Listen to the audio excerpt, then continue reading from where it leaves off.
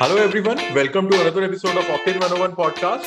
And yet again, this time we are hosting a socially distant episode of the podcast. And joined again, obviously, Sayan. Yep, your old friend. Yeah, friend or not, but yeah, in any case, I'm stuck with you. Oh, okay, yeah. I'm Let's stuck see. with you. In any case, you're the only person who agreed to host this remotely and like decided to try out different mic and headphone combos over Zoom. So hopefully the audio quality will be better than the last time we tried doing this over a recording remotely, right? Hopefully. Yeah.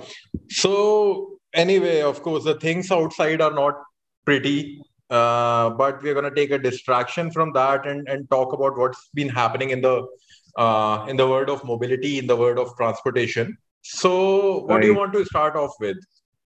Yeah. So I think, did you catch the Mercedes EQS launch Oh no, when did it launch? a couple of days back? I guess 4 or 5 days back. Okay. The flagship electric car by Mercedes. And EQS is what, like crossover type stuff? No. It's the equivalent of S class Yeah, but I with an mean, but electric powertrain. EQC is sort of crossover SUV, so I thought EQS No, might so also work. no. It's a sedan. It's a luxury limo, Some hope. and right. But it's pretty interesting because it's right now the car with the maximum WLTP range with 400 miles, which is very interesting. That's more Oh, than the yeah. So okay. that's more than Tesla Model S long range versions. Range. It beats Tesla Model S by quite a margin. So which is pretty nice. Finally we have a luxury car, which is kind of challenging the Tesla's hegemony or dominance, I'll say, at least in this We'll technologically find out. I mean, speaking. we can't really comment about the dominance yet. So we'll find out about No, that. but as of yet, it is right. At least in the luxury segment, it is dominating, like we were talking last time. So yeah, it's like Volkswagen is challenging Tesla more in the affordable segment, but Right. Tesla is yet, in a way, if you have to think about it like this, like you don't have an option if you want to buy a really expensive electric car. What do you have as an option other than the Tesla Model S and the X? Yeah, I mean, the other alternatives are like they're not costly, they are like And outrageously priced. which ones? I'm talking Like about the Porsche Rimac and Taycan. Rimac and everything. I mean, they Rimac are is there. still not there, right? Yeah, I mean, in Rimac any is still case, not there, yeah, and in any and case, it is ridiculously it's a priced. Yeah, supercar. it's a It's a supercar. hypercar. Yeah, it's an electric hypercar. It's not an everyday car, right? Right. So We're talking about an I think everyday car. there is the Taycan, there is this Audi e-tron GT or whatever it is named.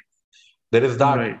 But again, those are like think of Porsche Taycan as a electric Panamera, and Panamera might be a everyday car, but again, it is not something a millionaire or a billionaire will use every day, right?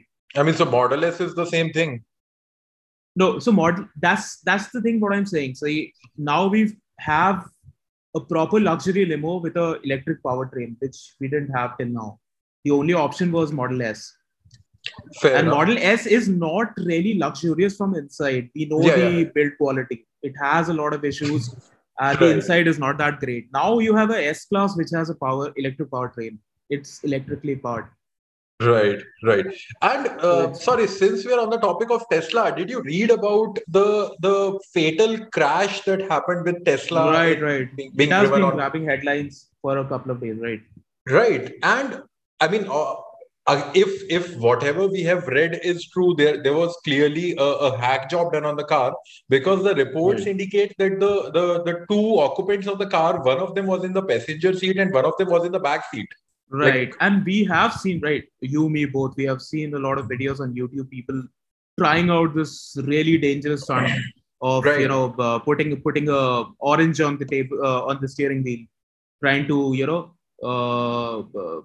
Fool the system, uh, hack the system in a fool the way. system. Right. Fool the system. And they have been able to do that. It's pretty easy. You can pretty Right. easily do that. And so Tesla tells you that you have to be very attentive while, using the autopilot system. Yeah, because But like it's just a cruise control. You have to still be driving. right. It is a smart cruise control. It's not a autopilot as of yet. Yeah, but We are still that is the thing. That is the problem with deceiving nomenclature, like we were talking about earlier. Because a normal person thinks this way, that you have paid X amount extra for full self-driving hardware, and then right. you have a feature called autopilot. So they link the two. They simply assume it is driverless. In fact, I may have the screenshot of the news article, and this was from a Okay. reputed publication. And that Okay. article started off like this only, that driverless Tesla accident kills two. Right. I guess people are yet not aware of the fact that Tesla is still not a driverless car. Like, it's not a fully autonomous car. Yeah, I mean, and their choice of words doesn't help. Right.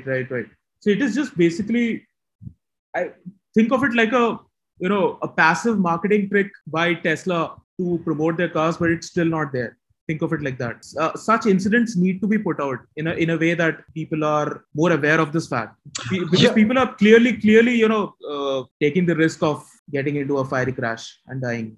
And with their own lives. Like, this is basically running beta tests with their own lives.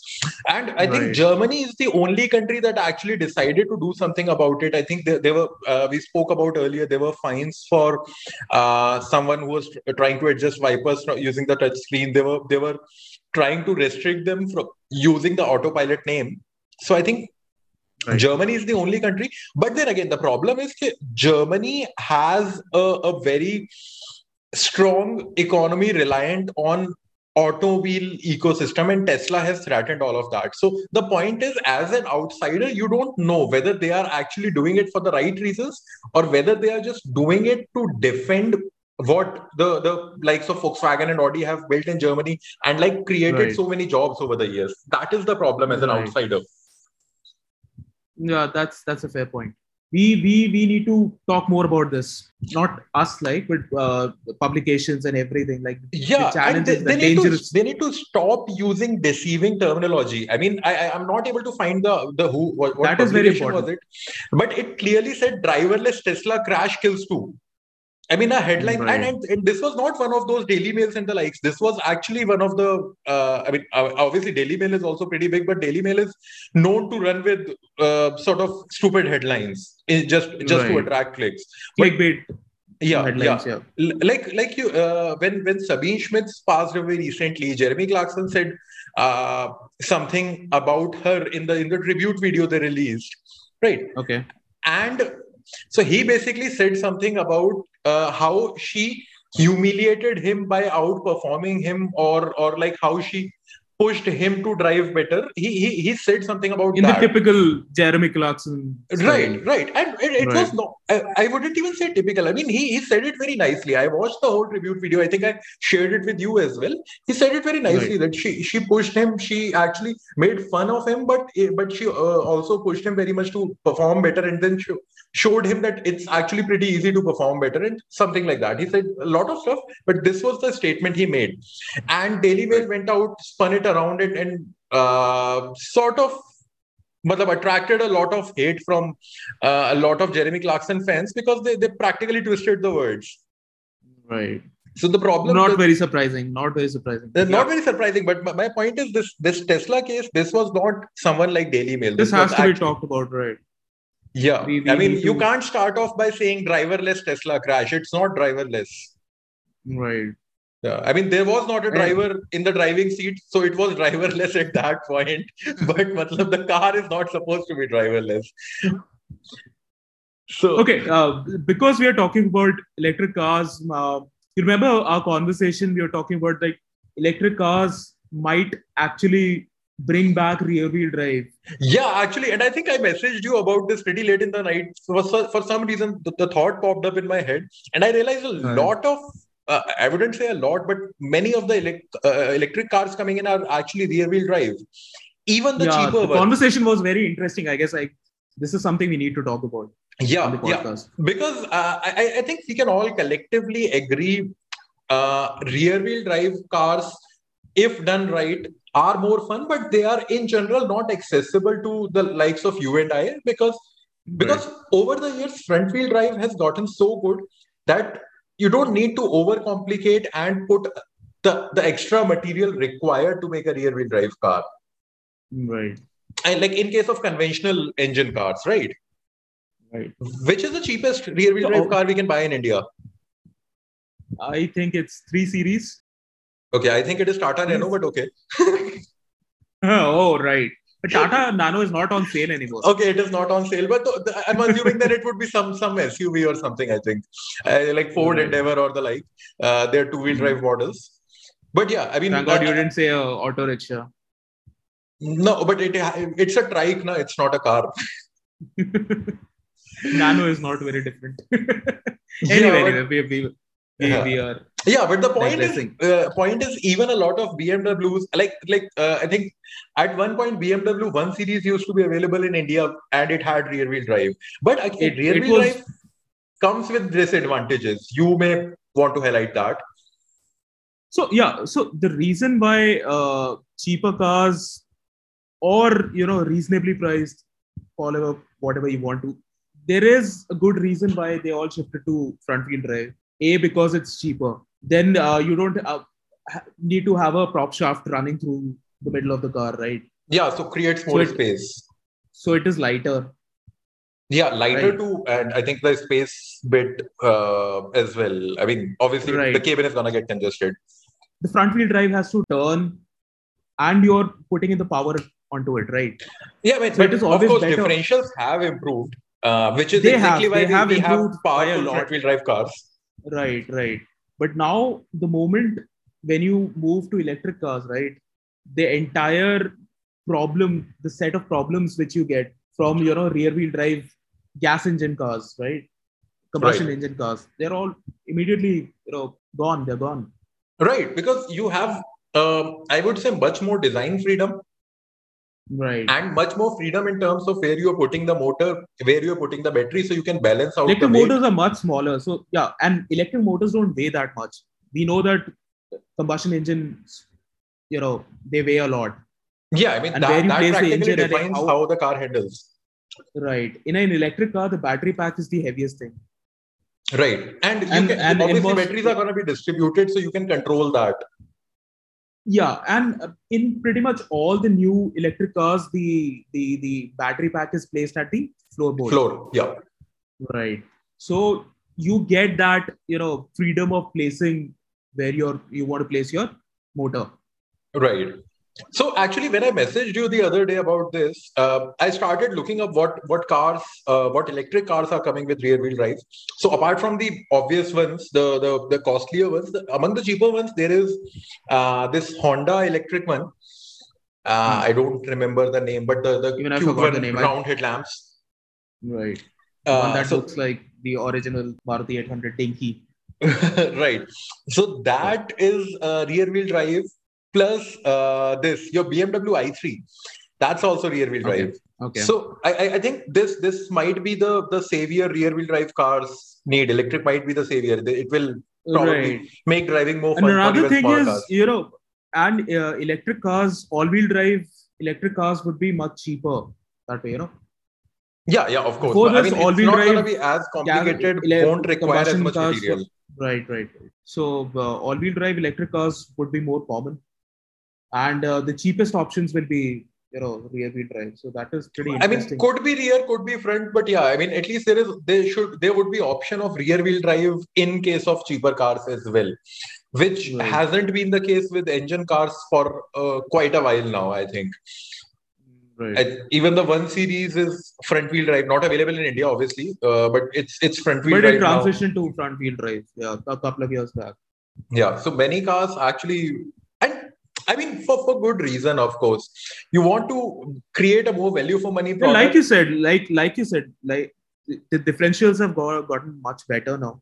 So there were more than good reasons that we only had hatchbacks that are solely front wheel drive. Right. By the way, you read about the Formula E race in Valencia yesterday. Yeah. You and me both, we just read about Formula E. We don't see it. Yeah, we don't Obvious watch it. reasons. Yeah, we just read it, but but for the very few times which we get that this race was actually pretty fun. Interesting, not fun, I'll say. yeah, I Interesting. mean, fun, I'm pretty sure it won't be. So basically what happened, The crashes make it fun, but there were a lot of crashes there. right. So because of that, because of the crashes, there were many safety car sessions, and during the safety car sessions, the power is restricted, and basically they have to finish the race in a certain with staying below a certain power usage. And No, so the thing is, the rules say that every minute spent by the electric race car behind the safety car, 1 kilowatt hour is reduced from the total battery, right, storage. So battery if they have capacity they can use in the capacity, race. So if they have 52 kilowatt hour of capacity, it gets reduced by 1 kilowatt hour every minute. So Right. in this race, there were 19 minutes of safety car. Right. So the battery capacity was reduced by 19 kilowatt hour. Right. And we know that, that meant practically everyone had to crawl across the finish line. And I mean, as much as the rules are there to sort of push them further, this is sort of a PR disaster that, I mean, doesn't Exactly. make Formula E look good. I mean, you and I mean, as much as we are interested in electric cars, as much as we are interested in what is going to define the technologies of tomorrow, I don't think even you watch Formula E, right? No. Yeah, me neither. I just note that when room races, neither do I watch MotoGP or Moto E, whatever that is. Right. So and something like this, I mean, if the only thing you hear about in ages is a disaster and that everyone had to crawl across the line in a race, in, I would say, the top tier of a certain kind of race, that doesn't play well. Exactly. And you had a handful of cars that reached 2 to 3 minutes after the guy who came first. 2 to 3 minutes in a race. Right. Yeah. So, I mean, this is a disaster, and a disaster at least Formula E should have and could have probably handled better. Wouldn't say could have. I don't know much to actually comment on that, but at least I'm saying should have handled better. So that the only news we are getting about Formula E wasn't how everyone crawled through. As simple as that. Yeah, I mean, it shouldn't be something that is only on the receiving end of jokes. That's not one of the reasons why you'll watch it. Yeah, I mean, like, if you're telling that's me not a news that will attract you to watching. Right. Formula I mean, a headline that like the closest race, like probably the top 10 finished in half a second, that will probably get me to watch. Right. Well, Formula E has been there for a long while and it's not going anywhere. I don't see it gaining any kind of audience. I mean, I won't comment on that. Honestly, personally, I don't know anyone who watches that. But I would not dismiss it simply because of this reason. I'm not dismissing it. I'm saying it's not gaining any kind of popularity. Sorry to cut you. If we're gonna talk about racing, we can talk about the last Formula One race, Imola. Oh my god, that was great fun. Mind blowing. But I mean, since 2013, I stopped watching. Regularly, I stopped watching the Formula One and moved to MotoGP. You know that. I'm a bigger MotoGP fan than you, and you are a bigger Formula One fan. So that balances it out. But anyway, after watching the Netflix show, I kind of got interested back into Formula One. And the Imola race was the kind of race you want to, that really gets you interested into Formula One again. So actually quite interesting that you mentioned it because this season, 5 new friends have started following Formula One. 2 of them started with the first race itself, and then 3 others decided to start with the Imola race. And I don't think there could have been a better race for these guys to start with. I know. Although I did see the first race as well. Yeah. I mean, So, you in any case watch it. I mean, when I tell you one race right. was interesting, you're gonna go back and watch the entire race over again. I So, do. yeah, I mean, but I'm talking about people. Why I'm talking about is because you mentioned Drive to Survive. So, Right. I mean, all of these are people who are not petrol heads, who haven't followed Formula One at any point in I their know. life. You stopped watching because it got boring. Right. Right. You still anyway get weekly updates or like updates in a month, like I chal am kya raha hai? interested in it. Yeah. Yeah. I mean, just that the racing got boring, racing got a little dull, it got a little monotonous. That's why you stopped watching. What I'm talking Right. about is how these guys, these people, sorry. 100% true. So Yeah. Drive to Survive, what a beautiful way to, market the whole Formula One racing scene, right? Right. And I'm expecting a lot more of my friends to actually start watching Formula One. I mean, during the entire Imola race, I'm not going to say the full name because that literally goes on for 3 lines. During the entire Imola race, I I had, won't even try. yeah. So I had literally 4 people messaging me throughout. Okay, what is a red flag? Okay, how is this Oh, guy okay. gaining this many positions? Okay, what is black and white flag? So, I mean, I'm genuinely glad that Netflix has been able to pull this off. Netflix has attracted this new set. In fact, only the other day, one of our common friends called me, and she said, "I never understood the whole point of why you get so excited about Formula One, but I'm right now on season 3 of Drive to Survive, and I can understand every bit why." Okay. Yeah. That's So great.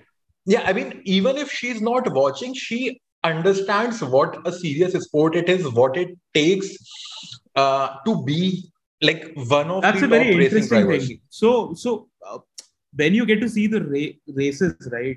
Hmm. Be it MotoGP, be it Formula One or anything, right? British Right. touring car or whatever. So we just see cars going around the circuit. We don't get to Exactly. see the kind of the engineering that goes behind it, the kind of hard work of all the mechanics, all the pit crew, how big, how massive the whole entire, what do I say? Enterprise. The enterprise it is, right? Yeah. And this Drive to Survive Netflix show has beautifully shown it, right?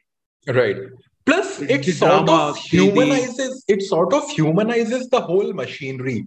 It right, sort like for the new followers of the sport or potential followers of the sport, it sort of gives the gateway. Like people already love Ricardo even before they've watched the race, even before they have watched him drink champagne out of his shoe.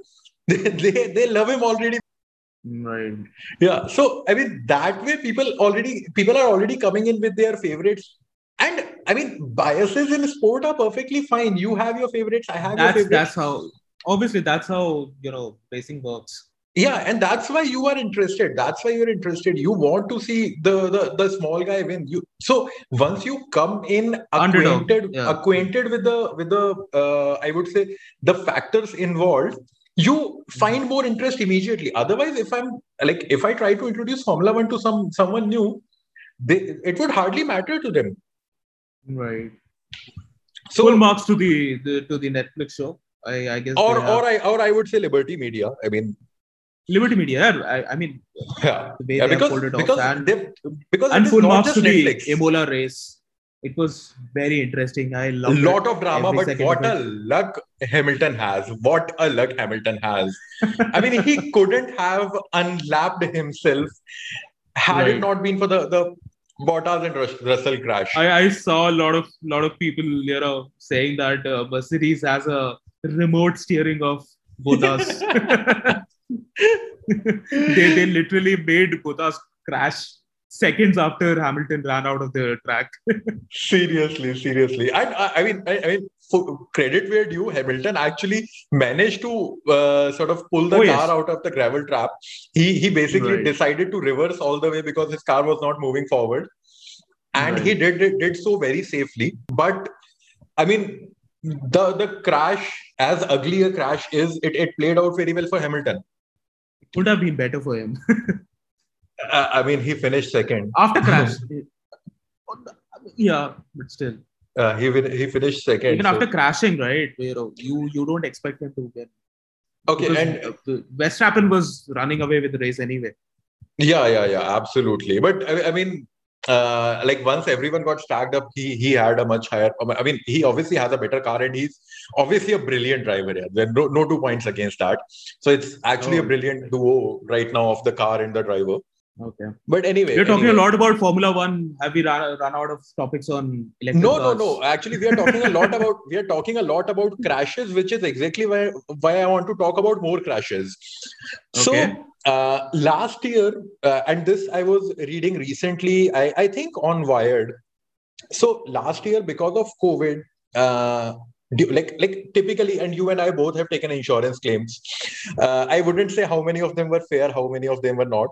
But let's not talk about that. Yeah, let's not go there. But basically, an insurance claim typically requires that a surveyor is gonna visit the workshop is gonna prepare an estimate based on what they see. Then a surveyor is gonna visit. He or she is gonna validate whatever the workshop has estimated. Typically, try to save the insurance money, some company, by trying to clip off things that he or she may see as unnecessary. Right. And that's how it typically works. Once the insurance surveyor approves, your car or motorcycle or whatever will be repaired. Right. Now the problem is because of COVID, it sort of catalyzed the lockdowns and everything, plus the additional restrictions on movement. They sort of catalyzed the development and deployment of a lot of technologies that relied on image recognition and AI and whatnot to estimate the damages. And that has pissed off workshop owners even more than insurance surveyors do. Okay. Yeah. So, that's quite interesting because I was under the impression that, like, since they are using it at some level, this is only gonna go get better. In terms of reliance of humans, it's only gonna move towards tech. But if the workshops are opposing this, how do you think it will play out? So I guess the inaccuracies that come out of this whole system might be one of the reasons, right? Yeah, exactly. They are pissed off because of that only. Because the thing is that mostly workshops have an existing relationship with the surveyor. Right. So there is an extended back and forth that typically goes between them. That surveyor will try to reject 4 parts. The workshop will say, okay, like we can do without this and this, but at least you'll have to approve these 2 parts. And then they arrive at a point where they have negotiated and agreed on a sweet middle ground. Right. You can't argue with the AI. You can't. So I think that is the problem here. And that's where the workshops are pissed because and as they claim that the estimates are not accurate. In some cases, they are coming out to less than a third. I guess then the companies, the insurance companies are gotta love it. Yeah, but the thing is, insurance companies will eventually have to move away. If obviously that's the main reason, right? Why to reduce human cost. They're trying to reduce human costs, but the point is if the workshops are not willing to work with it, how exactly are they going to go forward? And like the article I read quoted a couple of workshop owners, and they had a fair point. Like it is not possible for a AI to detect that no visible part is misaligned, but a car could still very well be pulling in one direction due to damaged suspension parts or due to damaged mounting plates for the wheel itself. Right. That stuff you can't even visually identify. You can't even remove and identify. You and I cannot. Right. Just through pictures and videos, how can a AI software recognize what is wrong with the car or motorcycle, whatever it is, or truck or whatever? Right. It is pretty challenging. Dents and all are easy, but like suspension, cosmetic problems, obviously. But anything which is like broken or inside, you can't see it by visually. You can't see the problem. Right. Exactly my point. Because it eventually probably it's gonna be a hybrid only. I think so. Yeah. As long as there are just the pandemic has forced a lot of changes, right? Yeah, abruptly forced a lot of changes. yeah, it has sort of catalyzed a lot of A lot of developments. half-baked technologies are being pushed onto us. A lot of half-baked as well. That's true as well. I mean, I was going to talk about the education tech space. I mean, Right. that has gained a lot from this. In fact, I also Right. actively used Coursera over the past year to learn a Right. lot of new stuff. None of that I remember, but I did. I did attend a lot of free lectures because a Okay. lot of these companies decided to sort of make many costly courses available for free. Right. I Yeah. remember that. So that was actually pretty good. And by the way, the trend of tech companies getting into automobile continues. You read about Huawei? Yeah, I did. So Huawei finally, the news was always has been out for a while, but Huawei finally showcased its first car at the Shanghai Motor Show, the only motor show, physical motor show of this year. I'm telling you, we should also start something in the electric vehicle space. I mean, everyone is raising funds. We won't have Okay. to do podcast without any sponsors then. Oh, okay.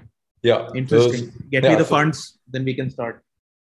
no, we need to start and then we get the funds. That's how it usually goes. Okay. Yeah. So anyway, let's come back to the Huawei SUV. Oh, it's a SUV. Yeah, of course it is an SUV. Of course, it's an SUV. Yeah. how can't it be? What else is being made these days anyway? I don't know. Yeah. Ferrari is making a SUV. Lamborghini has already made. Ferrari is. I thought Ferrari a couple of years ago said that Ferrari will never make a SUV and all that stuff. Wake up, my friend. Wake up, my friend. Ferrari is going to showcase its. It's saying it's not a SUV because they, as you said, they promise they'll never get into the SUV segment. But yeah, they are making a SUV, a crossover. But yeah, we're talking about the Huawei SUV. Yeah, I think they probably saw the numbers. Sorry. Jumping off the Huawei thing again and coming back to Ferrari. I think they probably saw the number of like the sales volume of Lamborghini Urus. In India or otherwise? Anywhere. I mean. Yeah. Obviously, that was supposed to happen. That was bound to happen. Yeah. I mean, come on. Urus looks badass. I might be the only person who doesn't quite like the Urus. I mean, it is.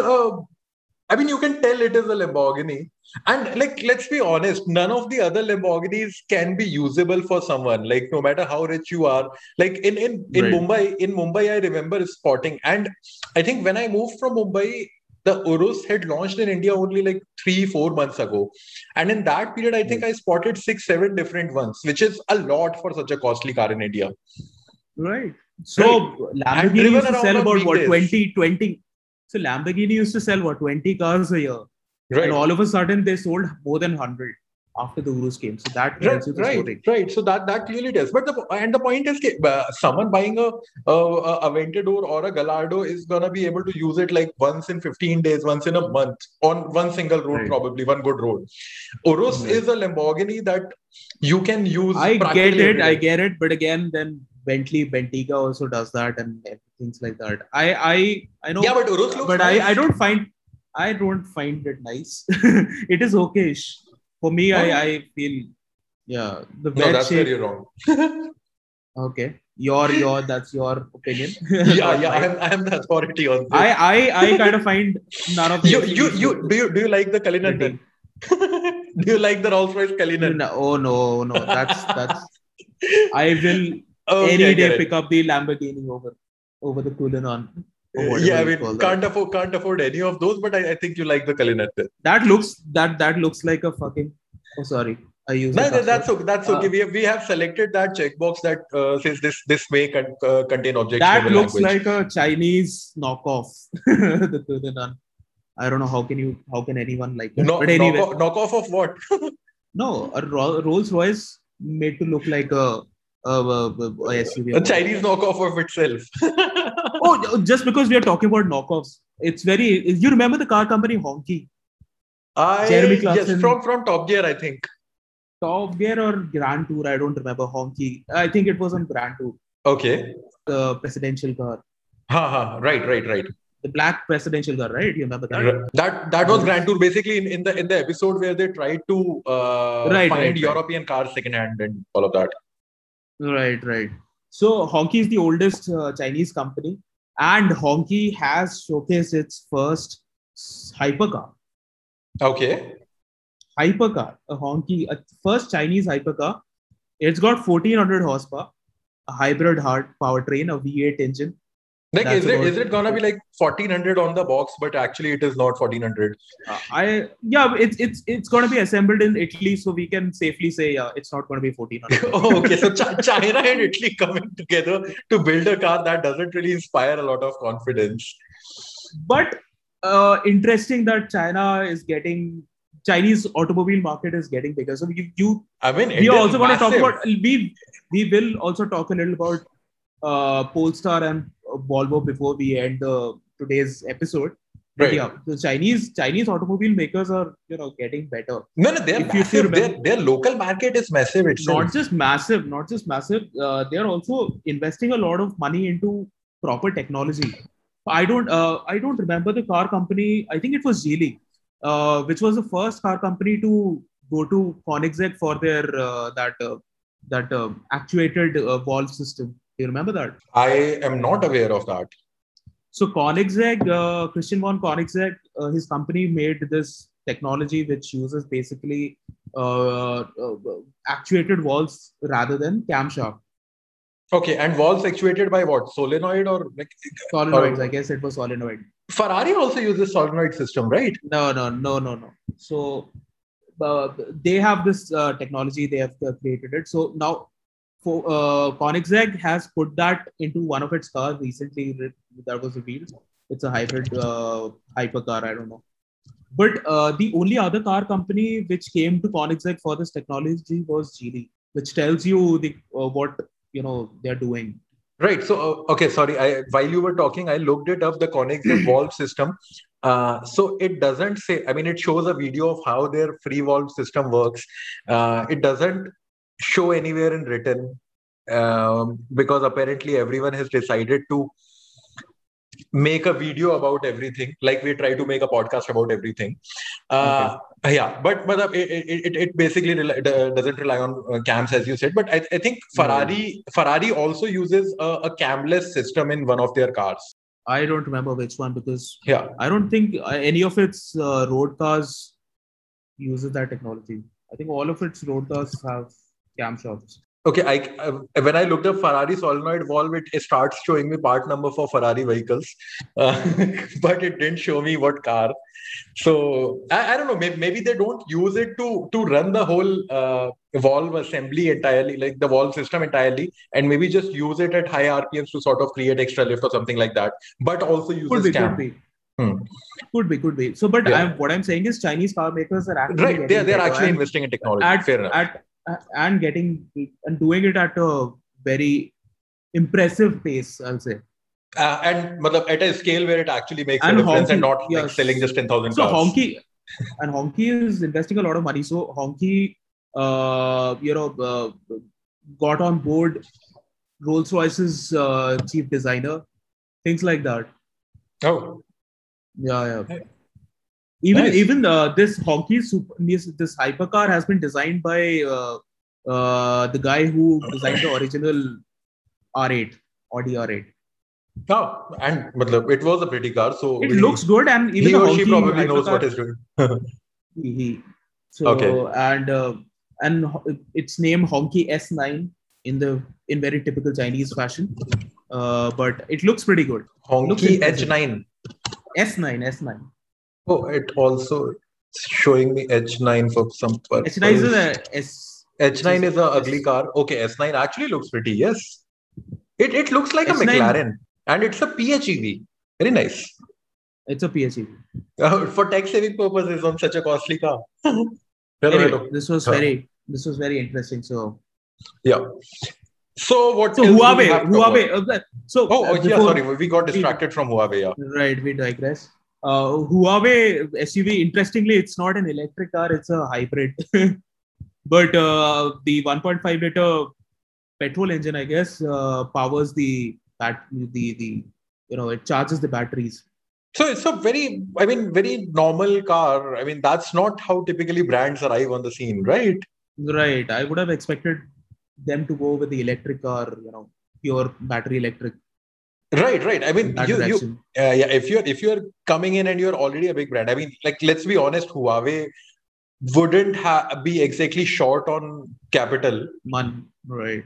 right? So You want to make a car which grabs headlines, makes news, and exactly. I mean, that's how something you're this right. mundane, this will not grab you, headlines. Yeah, I mean, eventually, if you're gonna make mundane cars and sell, that's perfectly fine. But you arrive on the scene like Why with would a you go for bang. Huawei then? That's the reason.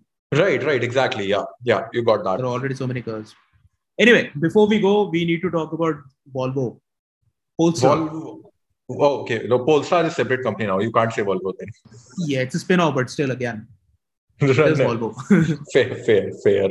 Yeah. So, what do you want to Yeah. talk about Polestar? So, if you heard this news that Polestar is going to build a zero-emission car, without any carbon offsets. Zero Did you read emission that? car, or are they gonna? I mean, I don't distinctly remember if it was a zero emission car or if they were As gonna. in it.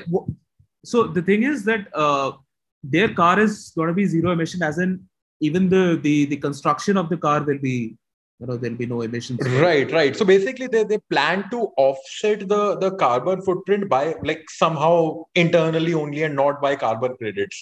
That's what they basically say. Because without relying on carbon offset, so generally what car companies do is they go into like planting trees and all to offset the carbon emissions. In most cases, they simply buy carbon credits from other companies. Or this is what they say, that they are planting trees and things like that. Right. Now we know that is not a very a good way, a very, what do we say, efficient. I won't use the word efficient, but it's not exactly a credible way, honest or credible, right? Yeah. Credible way of, and it's a big business. It's a big business trading the carbon credits. Like I know. There are a lot of big name firms making like shitload of money on basically brokering the deals between companies that want to sell carbon credits because they are green and companies that are like filthy and want to show that they are doing something for the environment. Right. So what Polestar has said that by 2030 they will make a car which basically will be emissions free. What that means is carbon zero.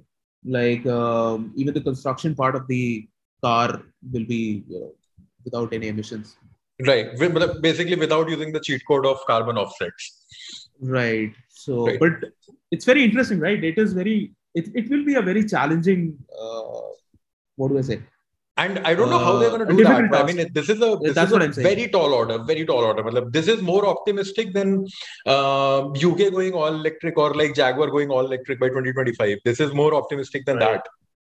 Like starting from the mining of lithium and all the materials that are needed for the battery. Right. Every bit adds up. But I mean, you have to offset all of that.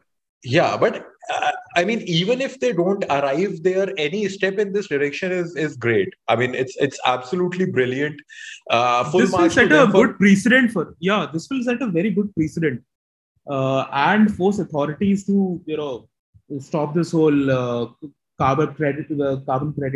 Right. Dealing with all these. Right. Because like there was Earth Day a couple of days back only, right? And again, the Facebook and Instagram feeds were full of Earth Day campaigns by brands. And I mean, like in the name of Earth Day, they are gonna go preaching for one day. But they don't get their act together. Like Polestar is genuinely trying to make a change. And that's the whole thing. I mean, I distinctly remember looking at one of the ads and thinking the kind of logistical nightmare shooting that Earth Day ad would have been.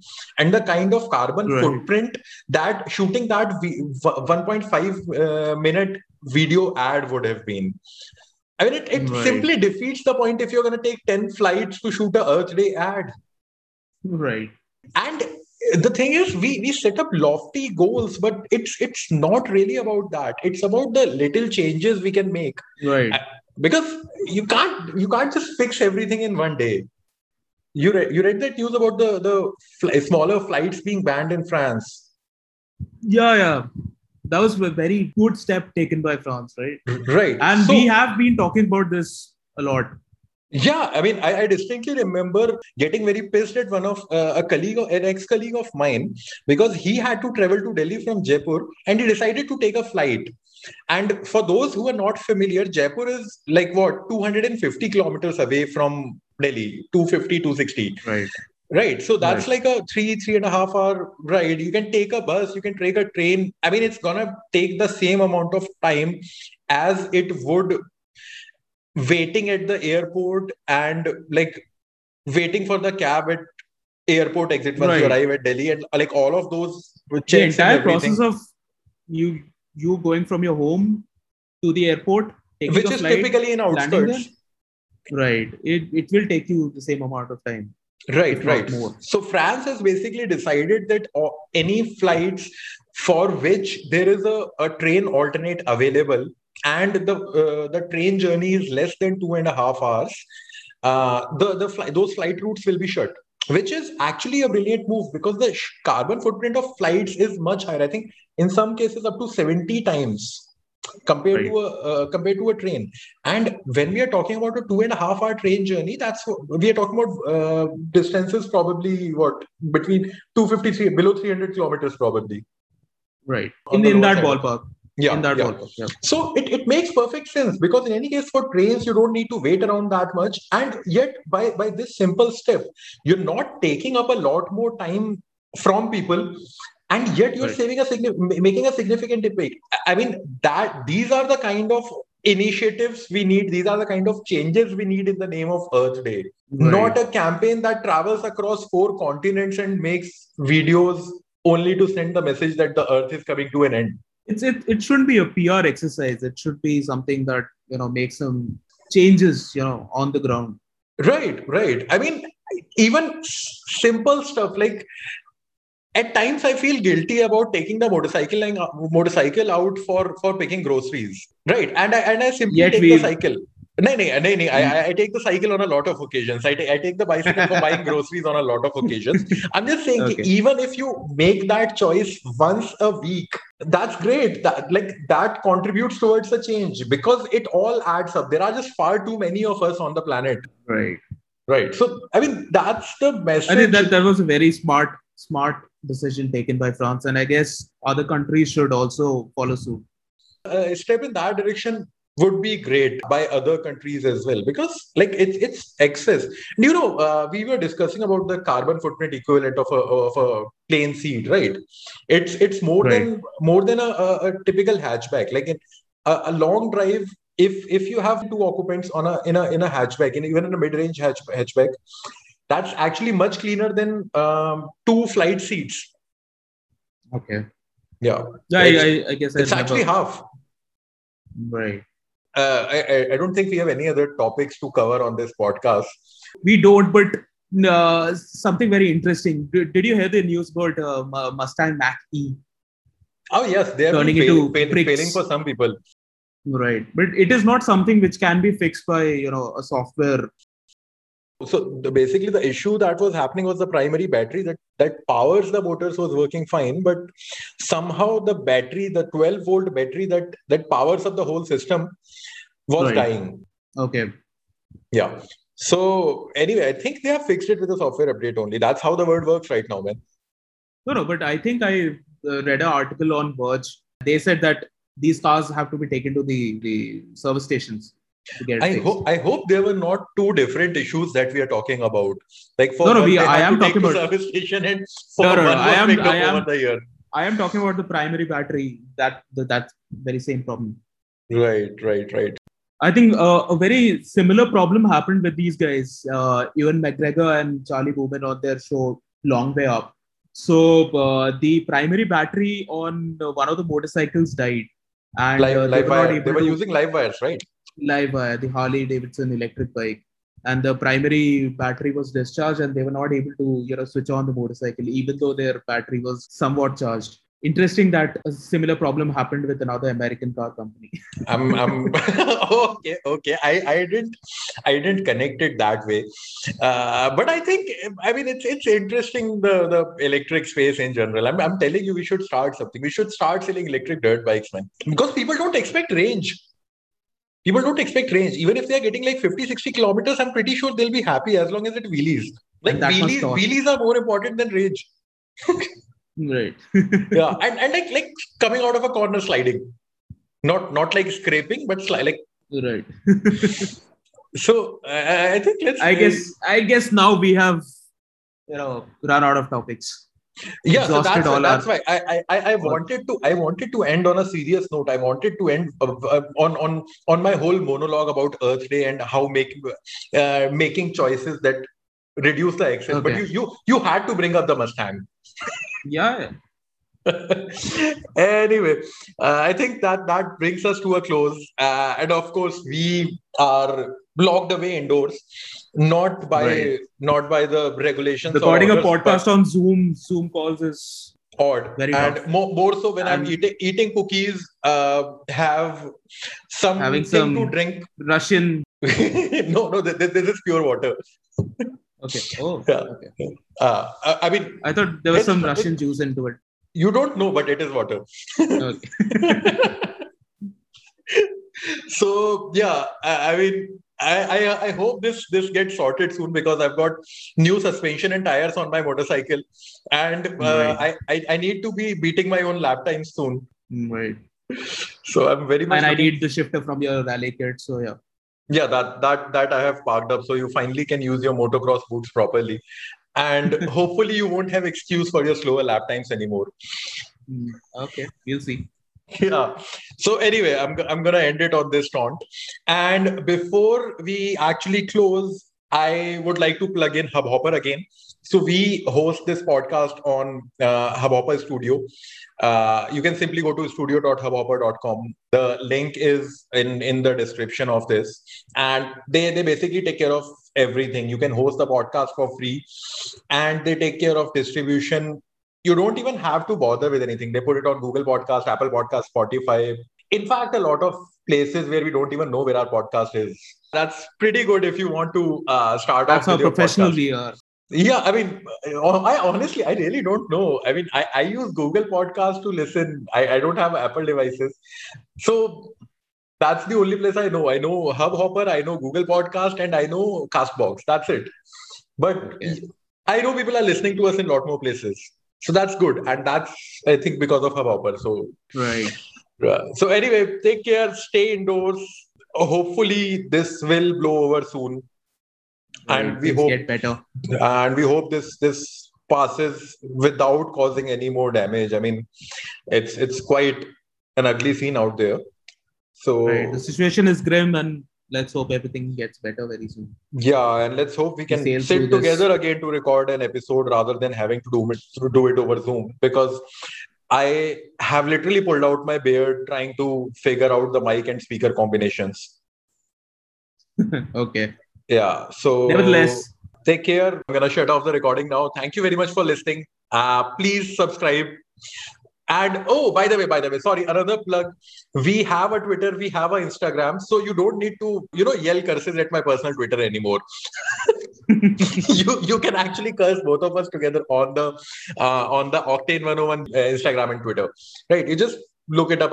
Someone else had the Octane 101 name. I don't even remember the handle I took. Okay. But anyway, I'll add it in the description. Okay, bye. Bye-bye.